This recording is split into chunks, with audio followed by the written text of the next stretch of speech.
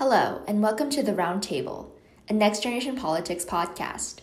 Next Generation Politics is a cross-partisan nonprofit building a movement of young people committed to building bridges across various divides. I'm Sarah Cho, and this week, Inika Kodestani, Jade Tira, and I spoke about the aftermath of Super Tuesday and a week in which 5 presidential contenders dropped out, leaving 2 frontrunners on the ballot. We spoke about why we think things played out as they did, our feelings about where things stand, implications for the youth vote, which was lower on Super Tuesday than many had hoped, and what factors we're taking into account as we think about who we will vote for in our first presidential election. Thank you for joining us. Hi, my name is Inika Kodestani, and I'm a sophomore from New Jersey.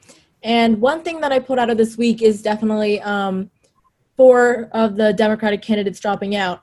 And I think that is a symptom of a much larger issue of the lack of diversity among presidential candidates, which is something that I've seen. So now that Elizabeth Warren has dropped out, we're left with pretty much the way like every election has ever been, which is white and male. And though it's hard to see that as somebody who was like really looking forward to seeing a female president in 2016 and hopefully this year.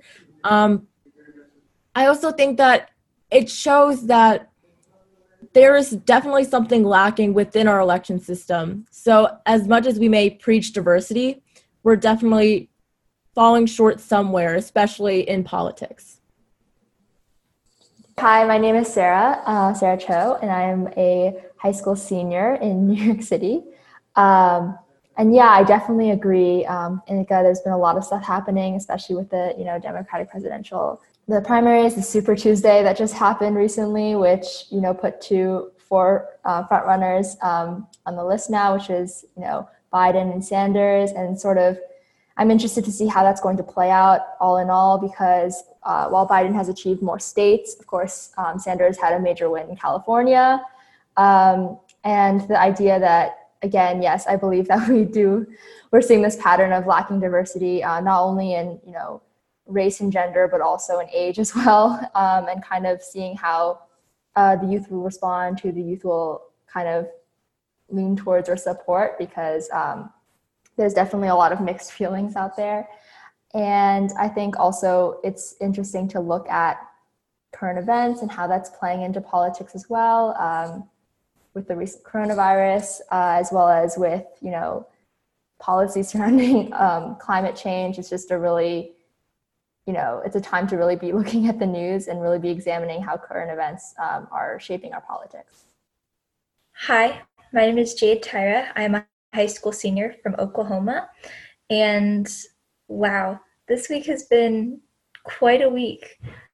As someone who adamantly supports Bernie Sanders, it's been a very interesting week because there was a lot of uncertainty with Super Tuesday, and the results weren't necessarily what we were hoping for. But and there's definitely also now an issue with the diversity of our candidates. But I think it's also really important to look at the diversity of a base of supporters, because even though, yeah, unfortunately, Bernie is another old white guy, his voter base and his support, one of his biggest demographics is women of color under the age of 35. And then he has people like Alexandria Ocasio-Cortez and Ilhan Omar like backing him. And so as disappointing as it is that we're not getting a woman president, and how much I would love to have a female president, I think that what's really important right now is for us to look at where diversity and diverse groups of people and minorities and the working class are putting their vote. Just to sort of try to analyze why the 4 candidates, Buttigieg, Bloomberg, Klobuchar, and Warren dropped out, I feel like that can sort of be attributed to the sort of division that we're seeing within the Democratic Party right now. I know it's pretty much a fact that there's a huge divide between moderates and far lefts within the Democratic Party. Far left being Sanders and moderates being more Biden. And I think that the Democratic Party has really tried to push a more moderate candidate for the November election. And I think you can see that in the way that Buttigieg, Klobuchar, and Bloomberg dropped out and then promptly endorsed Joe Biden. I feel like that's just part of the issue that we're seeing, which we saw in 2016 too, is that the Democratic Party itself is incredibly divided. And if there's no way for us to overcome that within the party, then there's very little chance we can win the election. Like in 2016, it was the same thing as it is right now, except instead of Biden, it was Hillary Clinton. And there was once again that divide. And so you have not only your candidates divided in ideology, but your voters as well. So, I mean, I know from just like looking on social media that there's a lot of movement and hashtags that are like Biden or bust, Bernie or bust. And while that may be a sort of way of like rallying support for that candidate, if that candidate doesn't win the nominee, then you have that divide where you're like, well, I guess since my candidate didn't win, that's a bust. I won't go vote for the other candidate because they don't support my views. And so it's almost like it's the party's toppling over because you're losing basically half of your voters, probably less. But it's that number of voters that could seriously affect the election. So in order to have the Democrats, sort of like get their foot back in the door of like being like in politics, they seriously need to find a way to sort of overcome their differences and try to back one candidate instead of having that division that's totally putting them in two.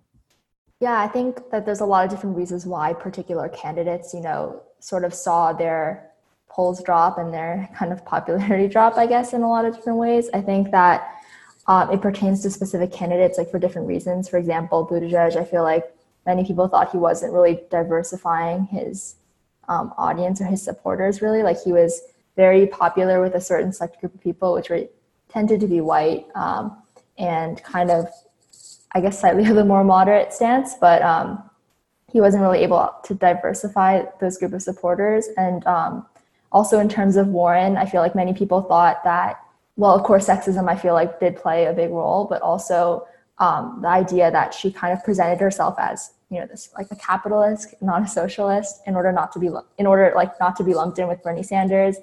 And then she was a little bit, I guess, it confused some people where she had policies such as Medicaid for all, which kind of made her, I guess, lose a bit of focus in terms of branding herself as a candidate, which I feel like worked against her in the end. But that's, of course, up for debate if anyone else had any other thoughts. No, I definitely think that the way that Warren went back and forth on Medicare for all after, I think it started around November, December when she started to lose that intense momentum that she had at the beginning of her campaign. And then she started to kind of decide whether or not Medicare for all was going to be something that she really drove into her platform, and people at different events started asking her about it directly, and she couldn't give a straight answer. And I think that's really when her campaign started to falter, because if you can't give people like a straight answer about whether or not they're going to get healthcare coverage, they're going to find someone who can give them that answer.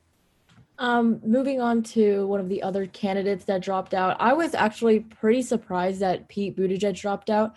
Like, I know that his like support base, like it's not that diverse and anything, but he basically represented what most people wanted in a new president. They wanted someone who was younger, who could speak to an audience, who was different, He was in a lot of things. He was incredibly intelligent. He was a Rhodes Scholar. He went to Harvard. He was in the Navy Reserves. Like, he had everything on his resume, and he was only 38. And it was honestly shocking to me. Like, I almost feel like it was sort of a sellout move for him to drop out and then endorse Biden. Like, I thought, he had great momentum for a while. It did start dying down. Like, even I can admit that. But it was something that sort of came to a shock for me, because I believe that though his supporters were not as diverse or verbal about their support as like Bernie Sanders supporters, there were definitely a lot of young voters that were supporting him because he was young and he had the capability and maybe not necessarily the experience, but the will to change the country for the better, even though he was more of a moderate. Yeah, I agree with you in a lot of sense that on one hand, I was shocked as well, but on the other hand, it was almost like it's interesting to see how, Trump and the Republican Party kind of had an impact on who people went for, I guess, in the primaries, and sort of the idea that like who can feasibly beat Trump. And I think that while it's definitely true that Buttigieg represented a lot that I felt like many Americans wanted in a president, it also kind of came down to who they felt could successfully win the presidential election. I feel like we really started to see Pete Buttigieg falter after he couldn't give straight answers at the debates about his history and decision-making process while being the mayor of South Bend.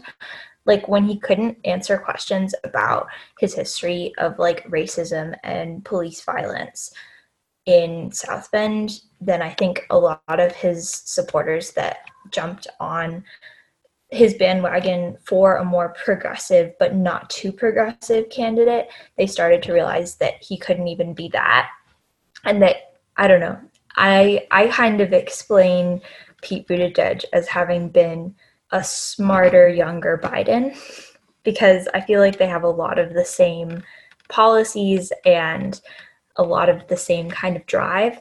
And so after people that, saw him as being a young, gay, smart guy and thought maybe he's more progressive, when he couldn't answer questions about his history of racism in South Bend, I think that's when they really started to kind of change their minds and put their vote in other places. And I guess going on to like this divide between younger and older voters, I'm a bit on the fence about it just because I know that both Biden and Sanders have like younger voters who do support them. I think that the youth who are supporting Sanders are a bit more vocal about it. And in that sense, it could create some tensions. But I don't really know if like I foresee it becoming a full out war, like battle between older and younger voters in this election. In terms of race, I know that Sanders, like one of the main reasons he won California was because there was a huge turnout of Latinx voters supporting Sanders, and kind of how that affected his win in California, which is huge. So if anyone else has thoughts about that. I mean, I think a pattern we're seeing between older and younger voters is that older voters are focusing more on electability, while younger voters are focusing more on change. Especially for Biden. Biden has the majority of the older vote, and that can be seen through polls because typically more older voters are going out to vote. And I think the question is why, and the reason why is that they want to beat Trump. So they see Biden as the candidate that could actually feasibly do that, versus younger voters who share more of the ideological similarities with Bernie Sanders. So they're going to the polls because they think that Sanders has the change, he has the right policies that they want to see in action.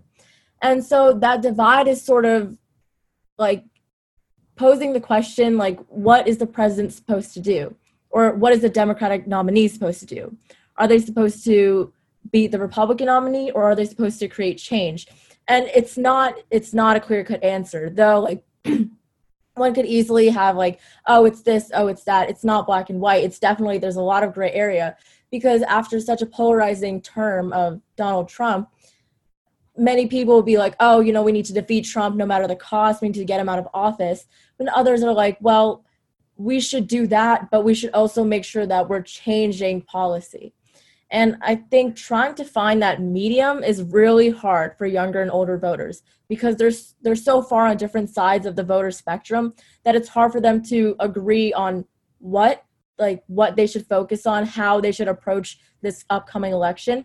And I think that's why there's such a divide between Biden and Bernie Sanders. Like, it's the same pattern with moderates and far lefts. That's like the same pattern. And same with race. It's same with age and ideology. It's just all these different things. They're all layered on top of the same differences, which is what should the president do? Should they beat Trump or should they create change?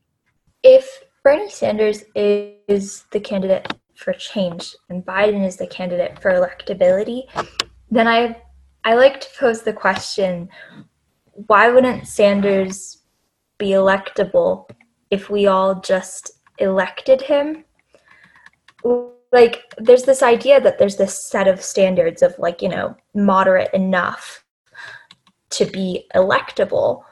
But if we want radical change, if we want new things, if we want Medicare for all, if we want a Green New Deal, then it's about who we elect. And like that level of electability can shift based on what people want. I hope and I think that that kind of change is what people want now. And that is what's going to make an electable candidate. Also, really fast, I wanted to bring up, you know, we talked about how there was an issue with young voter turnout. And I'm not seeing enough people talk about the fact that universities were having like one polling station for up to 40,000 kids. And so like places like UCLA had a 4+ hour wait and universities in Texas had 8-hour waits. And so like I'm seeing so many articles that are blaming young people for not getting out to the polls. But like young people work. And so staying in line for 8 hours to go to the polling place at your university is just not feasible for so many people. No, yeah, that's definitely really true. I feel like there's a lot of factors that, you know, tie into why people don't vote that just aren't being addressed. As it hasn't for quite a few elections now, and B, also to your point about electability, I think it is this weird paradox, right, where it's like if you're voting for people based on how likely it is for them to get elected, it's kind of like, what does that even constitute? Like, what does it mean that someone is more electable? Like taking kind of their policies out of the picture and just saying, oh, are they an electable candidate? Like, can they win? And I think that it's going to be really interesting with candidates like Sanders and Biden, who have very similar, like, I guess, identities, but also in policies, they're so drastically different and their audiences are so drastically different that it's like, it just all is going to come down to, in the end, whether or not they're going to receive more support. Because it's like, just whoever wins the primaries, I feel like in the end, they're going to get the support of many of the other candidates, like audience as well, in terms of the general elections against Donald Trump. And so, yeah, it's interesting to see how that's going to play out, whether it's going to be a more radical change, I guess, that's going to be supported, or whether it's going to be a bit more of the moderate stance, I feel like, that Biden's going for. I mean, just like to set, like, I don't know what you guys or who you guys think is going to be the Democratic nominee, but me personally, I have no idea, because I guess it really just depends on how people are swayed, like what they decide to put first. Like, I know there's things in the media all the time, like, oh, you know, Sanders visited the Soviet Union, like way back when. So like, what does that mean for America? Or like, I'm sure Biden has some stuff on him too. Hunter Biden, you know, his son. And I think it's so dynamic. Like, it's almost like a pipe dream to think that people vote based on ideology or electability, or like there's plenty of other things. I think it's more like, to put it simply, the American people, we're kind of stupid. So when it comes to picking a candidate, we just sort of take in information and then we just regurgitate it out. So if we hear one thing from a biased news source, you know, that automatically changes our point of thinking, and we're like, oh, wait, you know, I'm not going to do that. Sanders is a communist. I'm going to vote for Biden. Or like you just hear something else and you're like, wait, like Biden's corrupt? No, I'm going to vote for Sanders. Like, it's sort of that back and forth that's constantly going on. It's so hard to like make predictions for these type of things, because especially today you have social media, you know, there's fake news everywhere, and it's hard to like put your finger on what is true and what is just propaganda at this point. So really predicting a Democratic nominee is like close to impossible at this point. There also is the whole issue with the DNC and the Electoral College. Like, even after we have all of these primary elections, when it gets to the convention, we still like might not even know. Like it still could just be a mess. It's like we still have such a system that doesn't work and a system that isn't for the people. And so these results that we might get might not even be representative of what people actually want and the change that people actually want. And I think it's kind of prominent looking back at the DNC's candidate preference throughout history that they will probably, if not definitely, side with Biden, because, you know, he is the more moderate candidate and he's not really looking to shake up the systems. And he's also not interested in a popular vote, which is something that Sanders has talked about for years, changing our election system to being for the people and to having, you know, a direct popular vote. Even after all of the polls and all of the numbers are crunched, it still could all just be messed up. No, yeah, I definitely agree that there's still a lot of factors that need to be taken into account that we don't even know because it's going to happen in the future. Like, again, with the problem of the Electoral College and, you know, gerrymandering, the fact that like different boundaries are kind of being skewed with in order to kind of give preference to certain groups or parties in the Electoral College. But also, it's interesting to see in the future where the votes of the other, you know, 4 candidates that dropped out, like where they're going to be placed, because there's a lot of debate right now about how voters are going to be split from other candidates who dropped out. And I think that, you know, Bloomberg showing his support for Biden, like that's one thing. And also like Warren, I know, is receiving, I don't know, some pressure to, I guess, support Bernie, but also, I don't know, there's been articles that I've been reading where they're like, oh, it's very likely that her voters are going to be split down the middle just because while policy-wise, it might make more sense for the voters to kind of support Sanders. On the other hand, like with Biden and Warren both being Democrats, and Sanders is, well, he caucuses with the Democrats, but he's technically an independent, like how that will factor into it. And so there's just a lot of other things in the future that we can't really foresee yet in terms of who's going to be receiving the votes that aren't being accounted for right now. I think something that's also incredibly worrying is, as I've stated before, the polarization of the party itself. I mean, if neither of Biden or Sanders gets 1,991 delegates, it's up to the Democratic National Convention.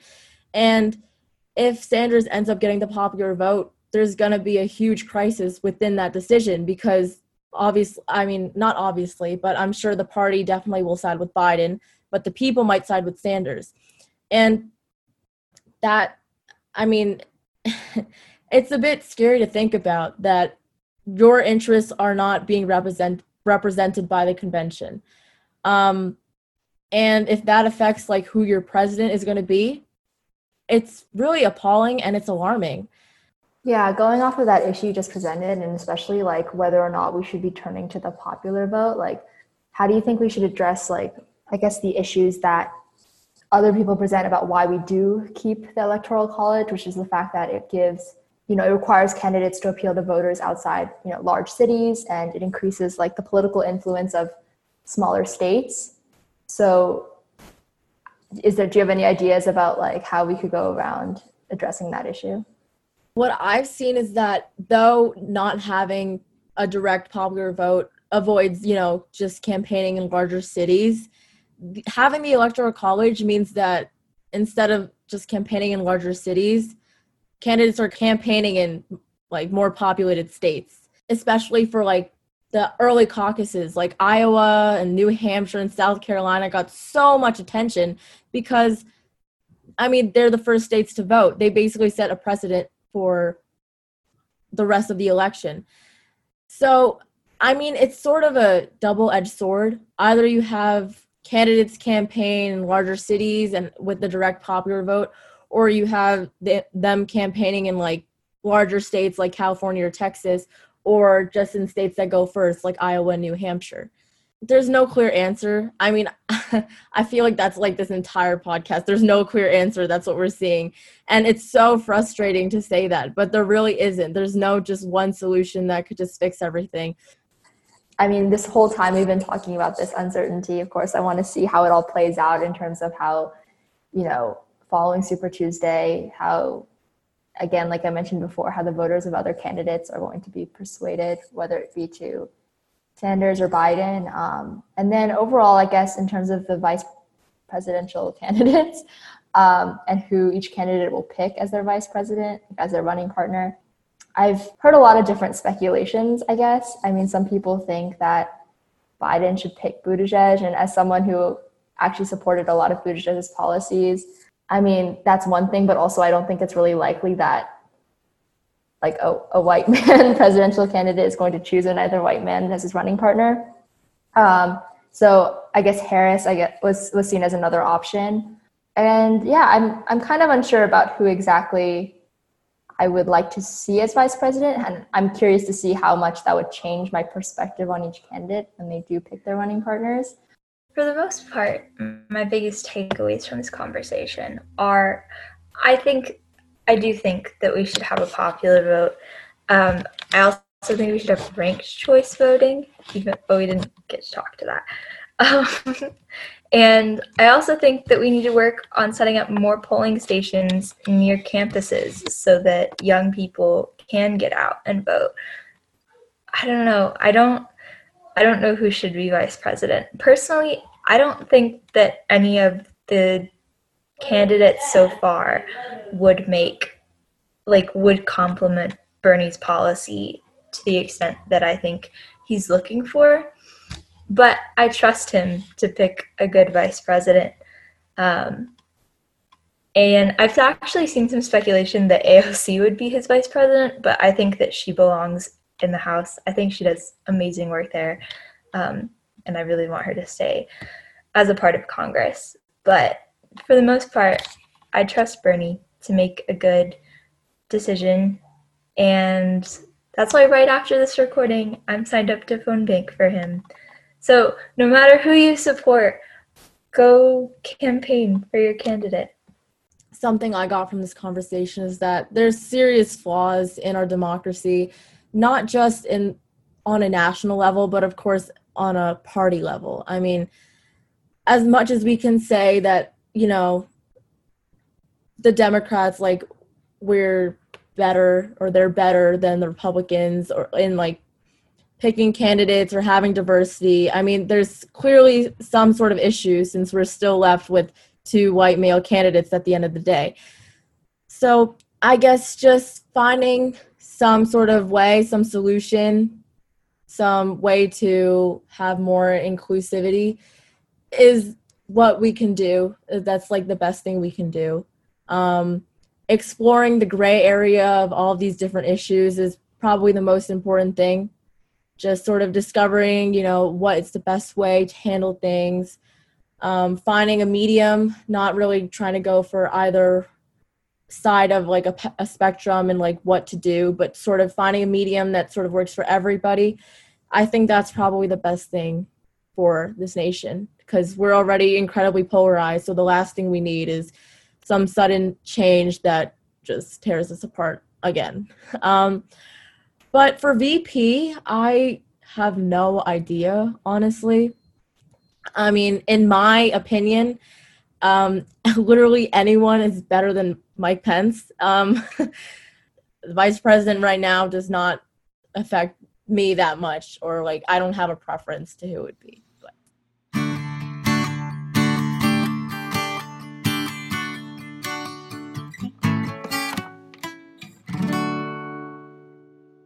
That's all for today, friends. I'm editor Sarita Adabala signing off for all of us at Next Generation Politics. Please check out our website at www.nextgenpolitics.org to find out more about our work. And please recommend us to your civic-minded friends, or to your friends you'd like to become more civic-minded. Thanks for listening.